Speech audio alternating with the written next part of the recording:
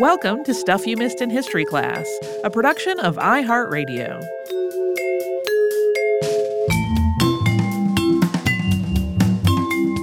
Hello and welcome to the podcast. I'm Tracy V. Wilson. And I'm Holly Fry.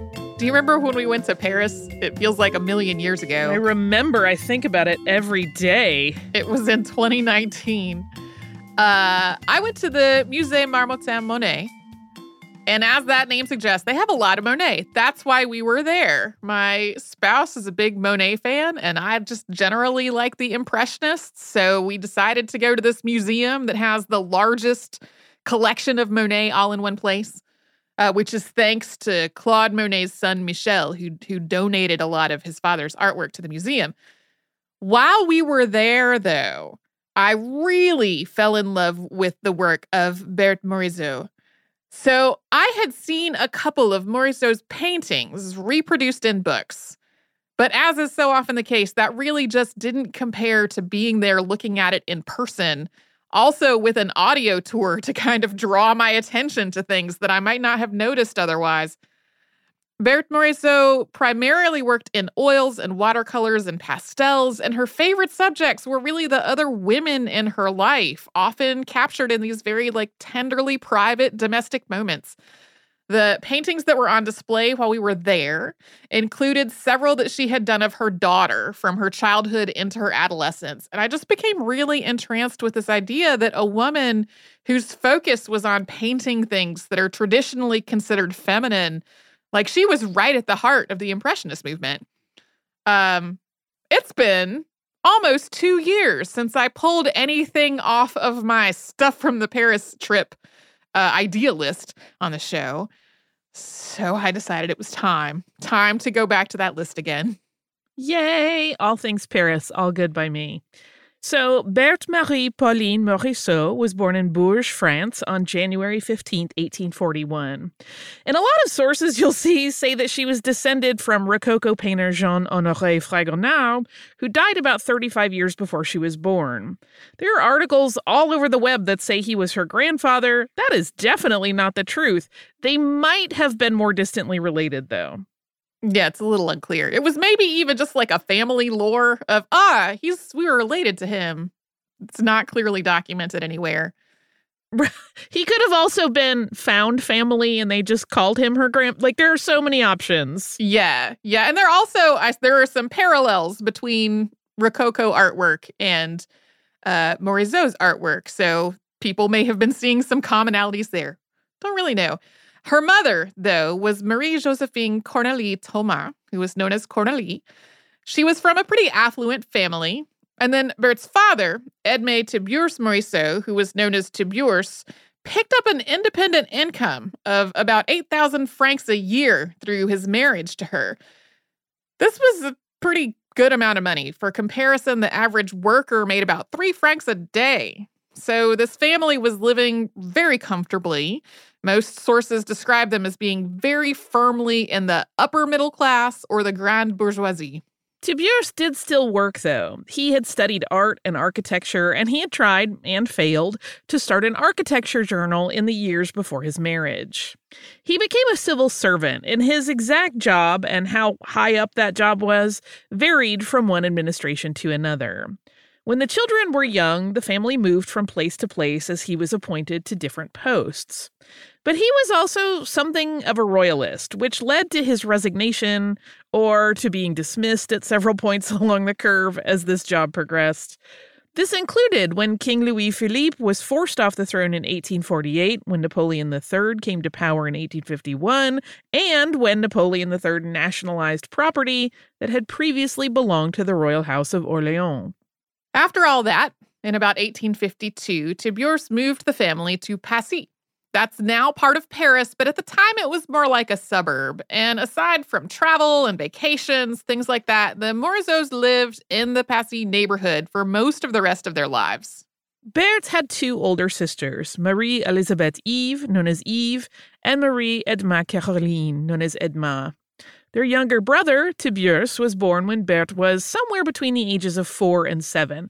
His birth year, not entirely clear. And we don't really have much information about the siblings' young lives. And what we do have mostly comes from Tiburce, who was interviewed by Berthe's first biographers, but that didn't happen until he was in his 60s.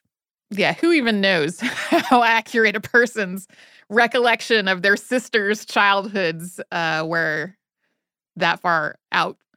The Morisot sisters had a pretty conventional upbringing, though. They were raised by their mother and grandmother and governesses, including one English governess who left Berthe with a love of Shakespeare. They also took music lessons, and in 1857, Cornélie decided to have them instructed in art.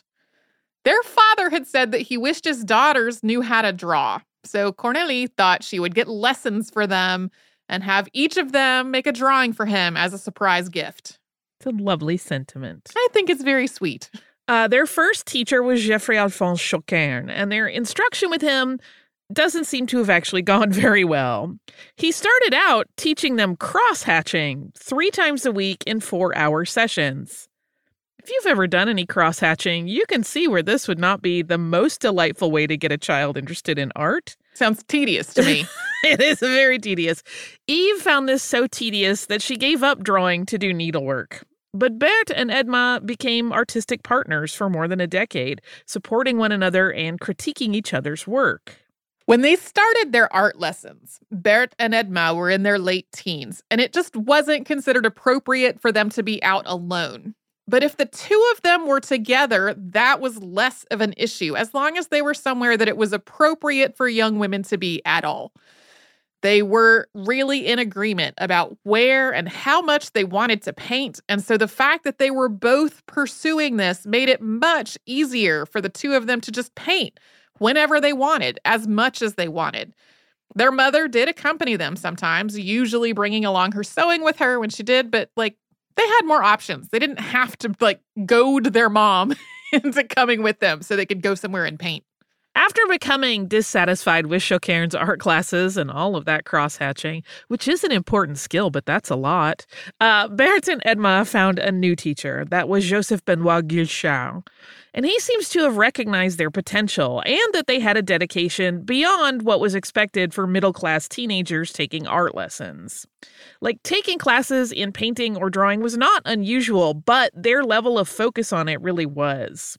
According to their younger brother, at one point, Guichard said to their mother, "Are you sure that you will never rue the day when art, having entered a once respectable, peaceful home, becomes the sole master of your 2 children's destinies?" But Cornélie wasn't concerned about her daughter's painting becoming a problem. At least she wasn't yet. One of the standard ways to study art at this point was to copy the work of the old masters. And Guichard registered the Morisot sisters at the Louvre so they could work there. Berthe particularly focused on copying the work of Titian and Peter Paul Rubens. Eventually, Berthe and Edma told their mother they wanted to study plein air painting, that is, painting outdoors, rather than sketching an outdoor scene to paint in a studio. By 1862, they were studying with landscape painter Jean-Baptiste Camille Corot, or when he was away or he was too busy with his student François Oudinot. Although this continued until about 1868, at some point, they had a falling out with Oudinot. The details are unknown, but Berthe and Edma's letters to one another make it clear that in the end, they both hated him and they found him ridiculous. In 1864, Berthe and Edma both had pieces accepted to the government-sponsored art exhibition known as the Salon. And that was a critically important venue for artists to establish their reputations and to find buyers for their work. The sisters were listed as students of Guichard and Oudinot, and this was the first of several appearances at the Salon for each of them. Edma had pieces accepted every year until 1868, and Berthe exhibited work there 6 times between 1865 and 1873. The jury at the Salon tended to be pretty conservative, though, and as her work got more experimental, less and less of it was accepted until none of her submitted pieces were accepted in 1874. The first time their work appeared at the Salon, Berthe was 23 and Edma was 25. And even though the standard life path for women of their station was to marry and have children, their parents were still quite supportive of their art. In 1865, the Morisots had a standalone studio built at their Passy home, and they hosted dinners every Tuesday night, inviting painters, writers, musicians, basically making their home into a gathering place for creatives and intellectuals. But then in 1867, Eve, the oldest of the Morisot daughters, got married. And in one way, this opened up some new opportunities for Berthe and Edma. While they could get away with painting together without another chaperone, they couldn't really travel on their own. So having a married older sister gave them a new potential chaperone and traveling companion. At the same time, though, Eve's marriage seems to have prompted Cornélie to start worrying about when her younger daughters would find husbands of their own and whether their art was getting in the way of that. In 1868, the Morisots met a family that would have a big effect on their lives, and vice versa. We're going to talk more about that after a sponsor break.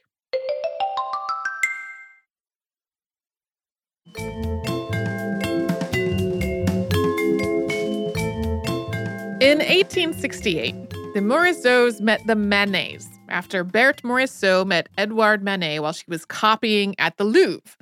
But each of their reputations had preceded them. Manet was already known as a controversial and sometimes really scandalous artist. He had shown his work at the Salon des Refusés in 1863 after the official salon had rejected it.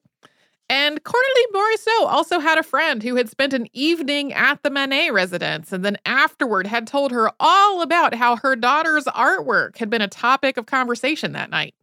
Edouard Manet was married when he and Berthe first met, and there's been some speculation that they may have had an affair, or at least that she was in love with him. She clearly found him attractive, and he painted at least 14 pictures of her during his lifetime. But there really isn't any substantiation for an affair.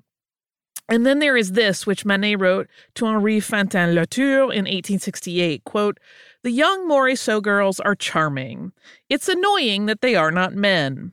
However, as women, they could serve the cause of painting by each marrying a member of the French Academy and sowing discord in the camp of those dotards." I find that both hilarious and kind of insulting. It's a little yucky, but also kind of funny. Maybe not a thing you would say about somebody you were having an affair with, but who knows? Regardless of that detail, the Manets and the Morisots became friends. They entertained each other regularly, and they also made a lot of connections to other prominent people in Paris, like Charles Baudelaire and Émile Zola. Sometimes Manet is described as influencing Berthe Morisot, but really, each of them was influencing the other one, including her encouraging him to try painting en plein air. Each of them was really playing off of the other and developing their own artistic styles, which for both of them would be a big part of the foundation of the Impressionist movement. In 1869, Edma Morisot married a Navy lieutenant named Adolphe Pantillon, who was a longtime friend of Edouard Manet's. And this had at least as much of an impact on Berthe's life as the connection to Manet had the year before. Berthe and Edma were each other's best friends and artistic partners, and they had really never been separated before.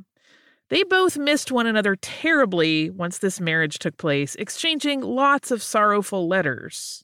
Although Edma still painted from time to time, her career as an artist really ended when she got married. She wrote to her sister about being dissatisfied with what she tried to paint, and also about just time kind of getting away from her, especially after she became a mother. Edma suggested that marriage might be challenging for Berthe as well. At one point, Berthe wrote to her sister, quote, "Men are inclined to believe that they fill all of one's life, but as for me, I think that no matter how much affection one might feel for one's husband, it is not easy to break off a life of work. Romance is all very well as long as there is something else besides it to fill one's days." Edma encouraged her to delay getting married, telling her to, quote, "use all your skill and all your charm to find something more satisfactory for you." About 3 months after Edma got married, Berthe went to visit her and stayed for part of the summer. And this is when she started painting pictures of her sister. Basically, every time the sisters visited one another, Berthe painted. It is possible that Berthe painted her sister before this point, but she later destroyed much of her work from before 1869. So if there are pictures that she made of her sister before this point, they did not survive. Their mother, though, was becoming less supportive of Berthe's artistic career. She was starting to really fear that her youngest daughter was just never going to get married. Yeah, keeping in mind that at that point, that was really the only path to know you had, like, financial stability in life for a woman. Yeah. So it little different than the way people push people into marriage today, but still probably annoying if you're Berthe. Right. Berthe did not submit any work to the Salon in 1869. She had submitted every year since 1864. Although she did not document her reasons anywhere, this exceptional year was probably a combination of her sister's marriage, her spending some of her time modeling for Edouard Manet and Alfred Stevens, and some kind of issue with one of her eyes. She described it swelling and that she had to wear a bandage. Berthe did submit to the Salon again in 1870, and 2 of her paintings were accepted that year. Both of them featured her sister Edma. One of them was The Artist's Sister at a Window, and the other was Portrait of 2 Women, also called The Mother and Sister of the Artist.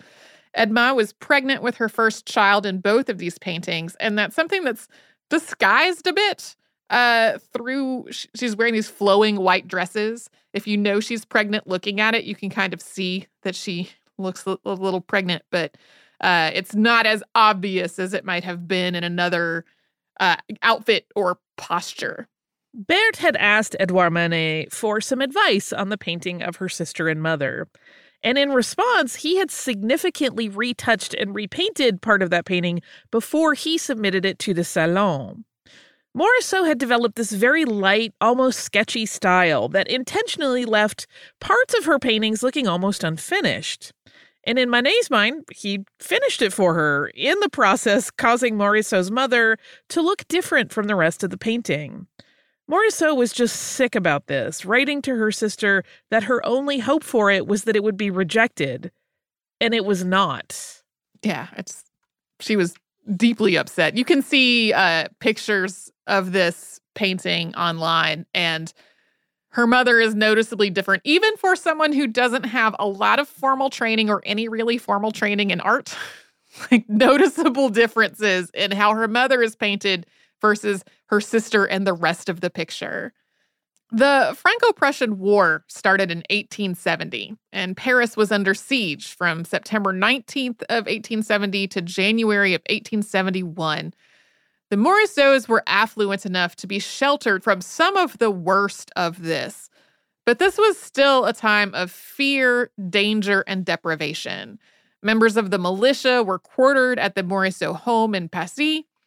Berthe's brother served in the military and was captured, eventually escaping in the hold of a ship. Yves described Berthe as being nervous and sad, fainting, and developing consumption during the war. Berthe referred to it as a, quote, leaden nightmare. When she could, she painted, mostly in watercolors, just so that she could have something to focus on. By January of 1871, all the Morisots had to eat were crackers, and they ate only crackers for days. This deprivation seems to have negatively affected Berthe's health. She had recurring illnesses, and it is not clear whether her digestion was affected or whether her eating became disordered. After the war was over, Berthe and her parents retreated to Saint-Germain-en-Laye, and they narrowly avoided the violence and destruction that followed when Adolphe Thiers, who was the head of the National Assembly, dispatched troops to deal with the uprising known as the Paris Commune.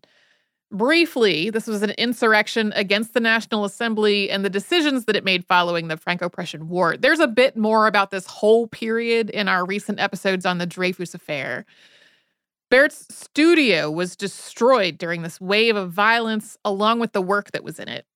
Adolphe Thiers was a family friend of the Morisots, and Berthe's parents supported his decisions in dealing with the Paris Commune. That was something that led to the deaths of at least 20,000 Parisians. Berthe's specific opinions about this aren't really recorded anywhere, aside from mentioning increasing disagreements with her parents. But many of the artists she knew, including Manet, were relatively moderate, not supporting the communards, but also denouncing the government's response. Yeah, the communards generally tended to be working class people. Some were also artists, but not generally people who were more affluent. And so their position in more of the upper middle class meant that a lot of the people that Berthe was more directly connected with were opposed to what the government was doing, but also weren't really supporting the uprising itself that much. After all of this was over, Berthe and her sister Yves took a trip to Spain. Berthe seems to have wanted a break from her parents and maybe also from some of the other more conservative people who were living in their neighborhood. She also started talking about really trying to make a living as a painter. And this was becoming a little more possible thanks to the existence of private dealers who were starting to sell more artwork outside of official venues like the Salon. Morisot's first private sales were through Paul Durand-Ruel in 1872. He had developed a reputation for taking on more experimental avant-garde work and successfully finding buyers for it. The term impressionist hadn't yet been coined when Durand-Ruel started buying the work of artists like Berthe Morisot, Claude Monet, Edgar Degas, and Camille Pissarro. But today he's known for recognizing, promoting, and really financing the Impressionist movement. 1874 was a tumultuous year in Morisot's life. Her father died on January 24th of a progressive heart condition. In addition to her grief, his passing raised financial issues for her and for the rest of the family. Berthe inherited about 40,000 francs. That was a substantial amount of money, but it also was not enough to just live off of for the rest of her life. Then, April 15th, 1874, was the opening of the first Impressionist art exhibition, although, again, the organizers didn't call themselves that. They were the Anonymous Society of Painters, Sculptors, Printmakers, etc. Their artwork was so controversial that they tried to keep their names at least somewhat out of the spotlight. But the name Impressionists followed this exhibition. Critic Louis Leroy wrote a scathing review, and he picked up the name from one of Monet's exhibited works titled Impression Sunrise. Most of the Impressionists did not start using that name themselves until a few years later. Some of them never ever did. Yeah, some of them hated that name a whole lot. Morisot had 10 pieces in this exhibition, and she was the only woman whose art was included. But this really cemented her as one of the central artists in this movement, along with Claude Monet, Edgar Degas, Pierre-Auguste Renoir, Camille Pissarro, and Alfred Sisley. Although the exhibition was praised for its organization, it was generally panned by art critics, and sometimes panned viciously. It was full of art that the French Academy would not have accepted for the Salon, which broke a lot of the formal conventions related to everything from painting technique to subject matter. Many of the painters themselves were also just viewed as degenerate radicals. And to cap off 1874, on December 22nd, Berthe Morisot got married to Eugène Manet, who was the brother of Edouard Manet. She had known him since 1868. Her marriage certificate described her as having no profession.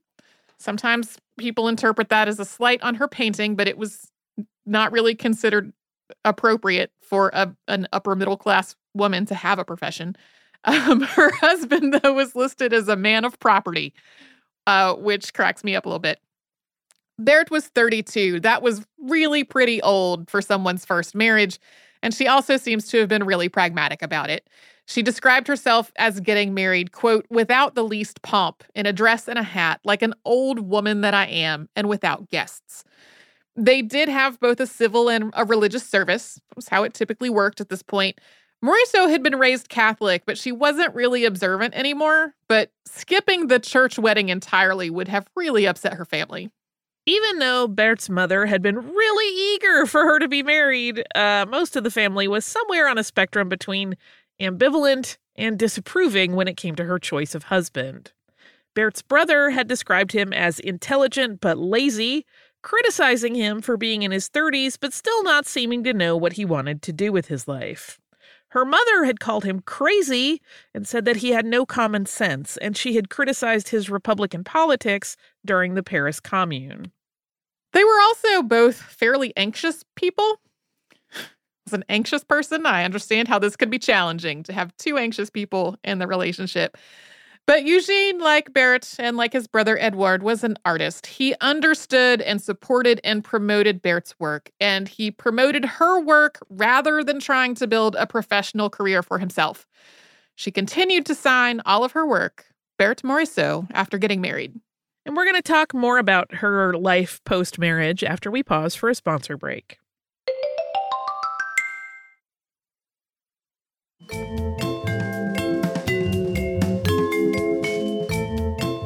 The Impressionist movement in France made it somewhat more possible for women to become publicly known as artists. Women weren't admitted to the prestigious École des Beaux-Arts, but the Impressionists were not following a lot of the artistic rules and conventions that school was teaching. It wasn't considered appropriate for women to do nude figure studies, but again, the Impressionists weren't really focused on figure studies anyway. In terms of subject matter, a lot of the Impressionists focused on landscapes and on the everyday lives of the French middle class, so women could paint or draw the world around them, rather than needing a studio to set up formal portraits or still lifes to work from.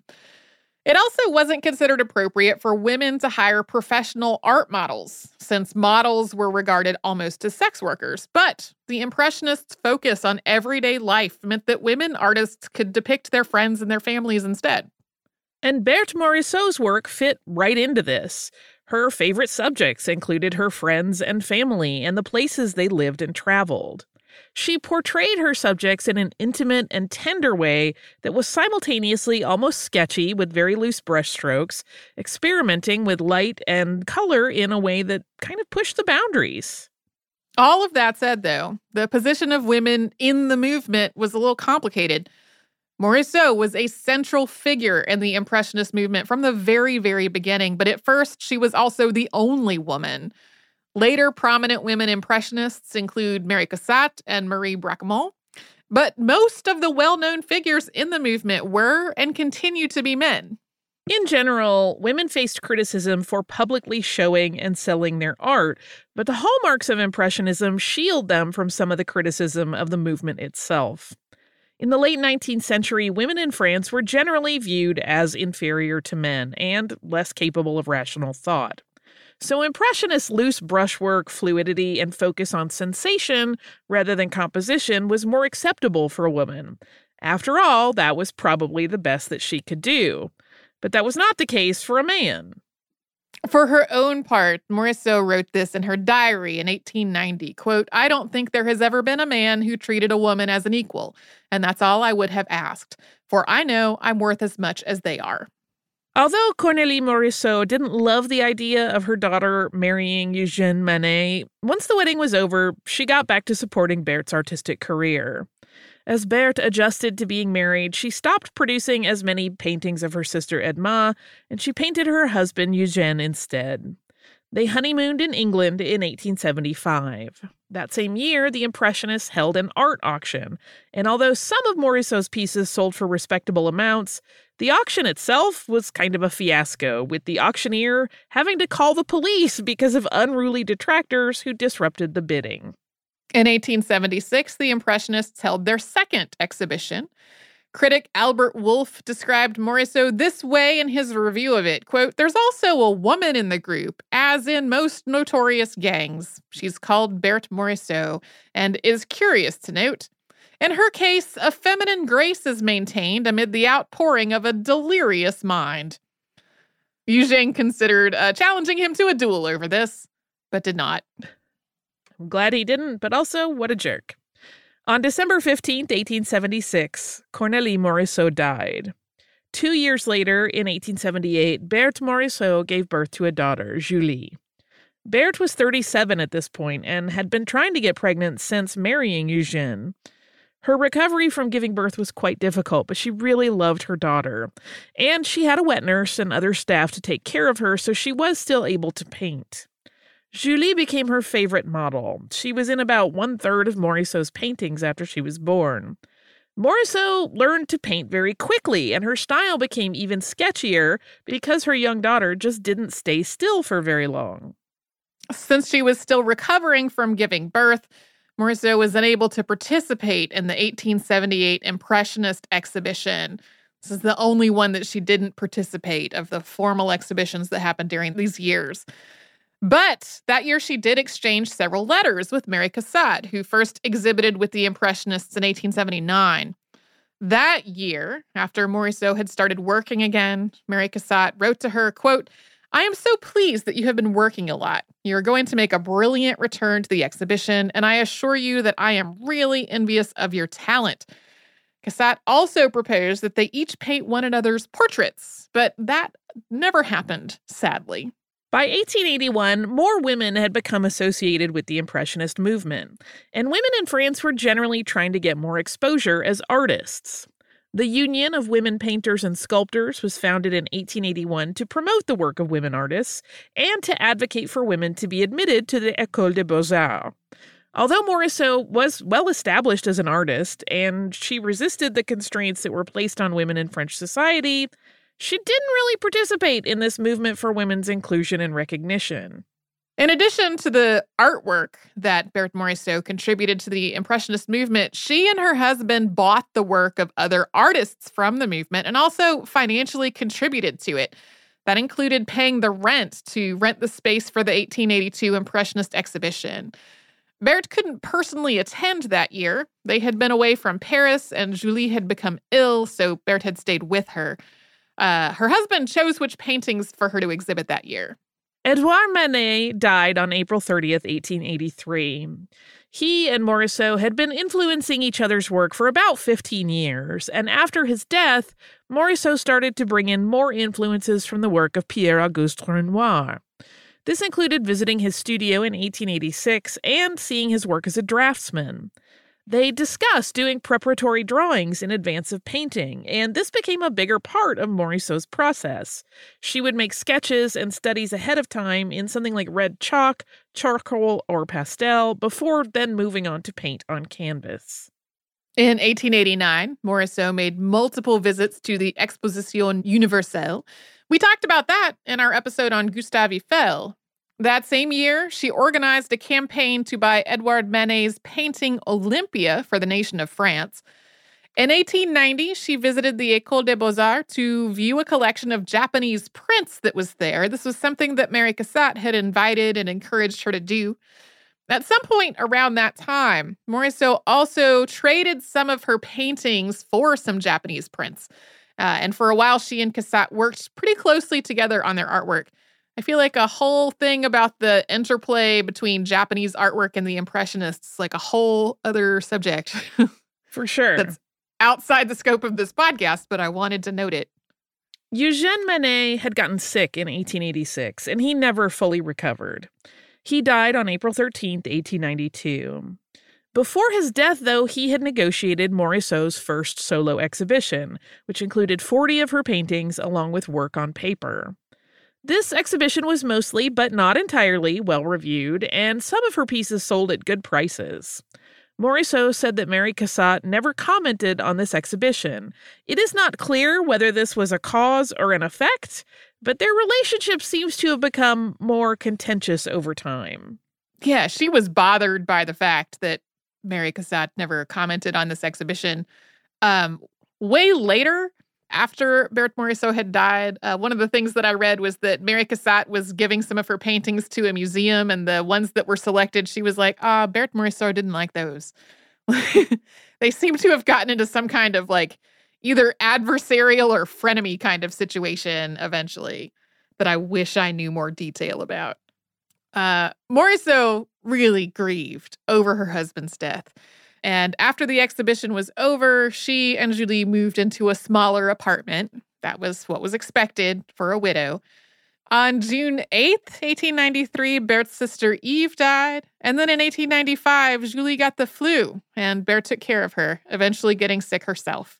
And that developed into pneumonia, and Berthe Morisot died on March 2nd, 1895, at the age of 54.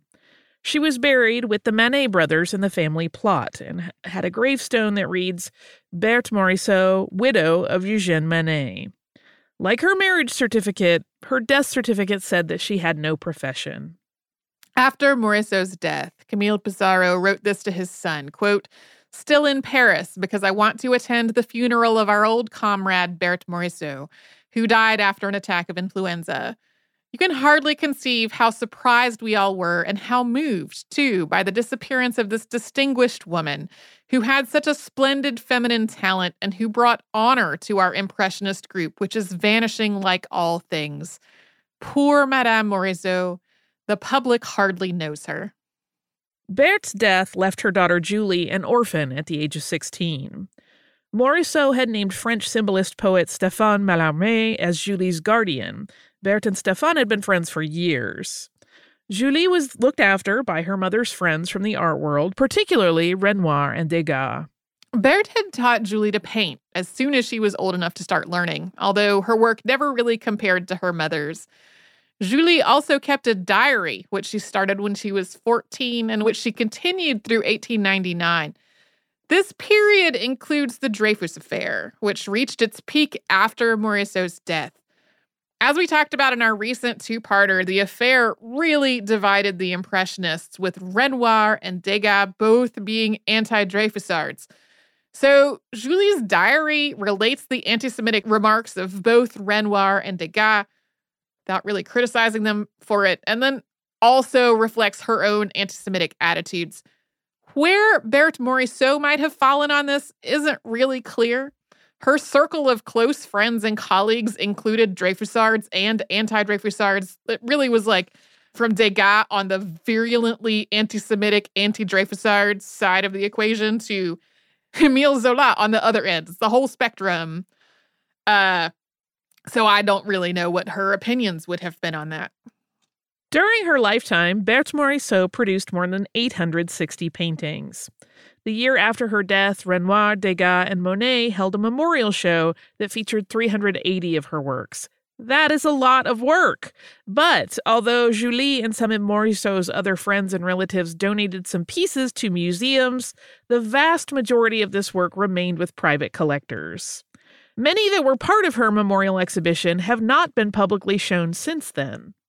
Since Morisot's work wasn't really on public view very much after her death, her name became less remembered as one of the central figures of the Impressionist movement. Instead of being really well known as such an important part of that movement, she instead became mostly known as Edouard Manet's model and muse.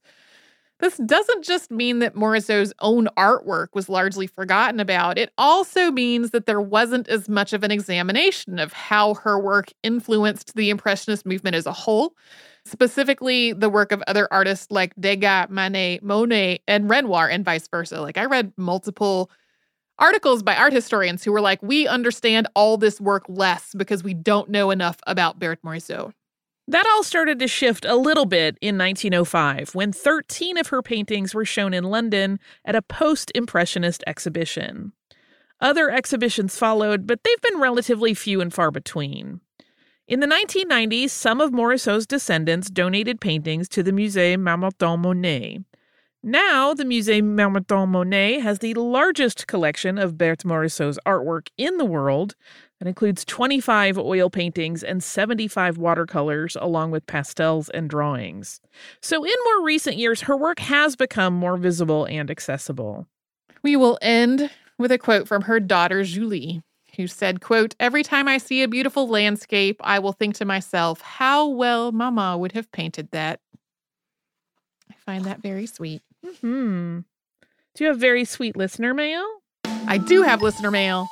This is about something that came up in this episode. It's our two-parter on the Dreyfus Affair. I've gotten a couple of notes about this, so I wanted to clarify. So this is from Michelle, who wrote an email titled Alfred Dreyfus and Zionism. And she wrote, "Dear Holly and Tracy, I thoroughly enjoyed the two-part episode on Alfred Dreyfus. Growing up, we learned that the Dreyfus Affair was the spark that led directly to the foundation of the State of Israel. A reporter in the crowd at the public shaming of Dreyfus was to become known as the father of modern Zionism. Theodor Herzl would go on to be a national hero in Israel and have many streets named in his honor. Mount Herzl in Israel is a revered site which is home to his final resting place. Political Zionism is very different from traditional religious Zionism in that it is completely secular in nature. In fact, Herzl suggested Uganda as a new home for the Jews since the Ottoman Empire at that time was not such a friend to the Jewish people. As political Zionism spread through Europe, it was exported to America through publications and strengthened with the immigration of many Jewish people fleeing violence and an increasing number of anti-Jewish laws. When the British took over the land of Israel, there had been a growing pressure from Jewish communities worldwide to form a Jewish state in the Jewish indigenous homeland. A white paper in the British Parliament was issued declaring just such an intention in 1939, known as the Balfour Declaration. The Zionism movement of Europe sparked several waves of immigration over the century, resulting in a boom in the highly secular population in Israel. This has greatly influenced the country to this day. I highly suggest Theodor Herzl as a follow-up to the Dreyfus episodes. Thank you for the great work that you do. Your podcast is continually on my recommendations list. Keep up the good work, Michelle. Michelle then followed with some notes about how to pronounce things in Hebrew. And I will just note that when we work on pronunciations for the show, I'm always finding native speakers that I can hear say things, because when people kind of type out notes about how to pronounce things, that often does not translate to successfully figuring out how to say it. Nope. In any way. Whenever somebody tells me that something rhymes with Sarah, I think about how my grandmother said that as Sarah, which totally changes how you would say that word. So anyway, we've gotten several notes about Herzl and Zionism and this idea that the Dreyfus Affair directly led to this.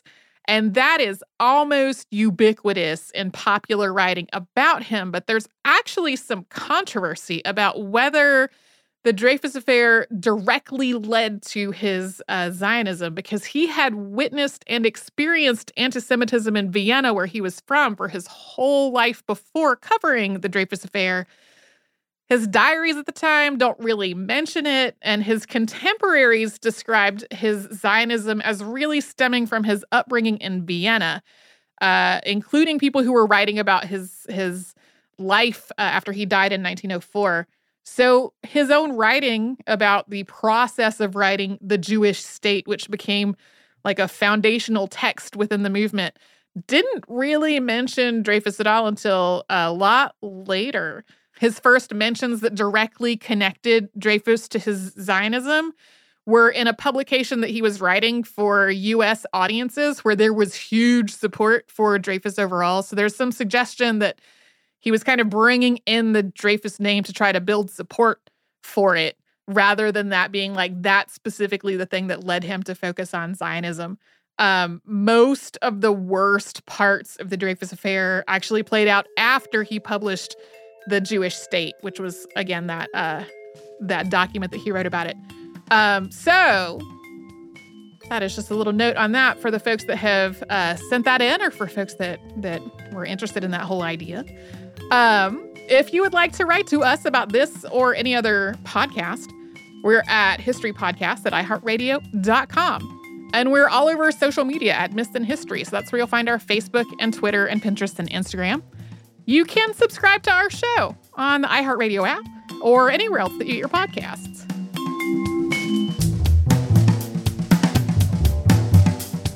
Stuff You Missed in History Class is a production of iHeartRadio. For more podcasts from iHeartRadio, visit the iHeartRadio app, Apple Podcasts, or wherever you listen to your favorite shows.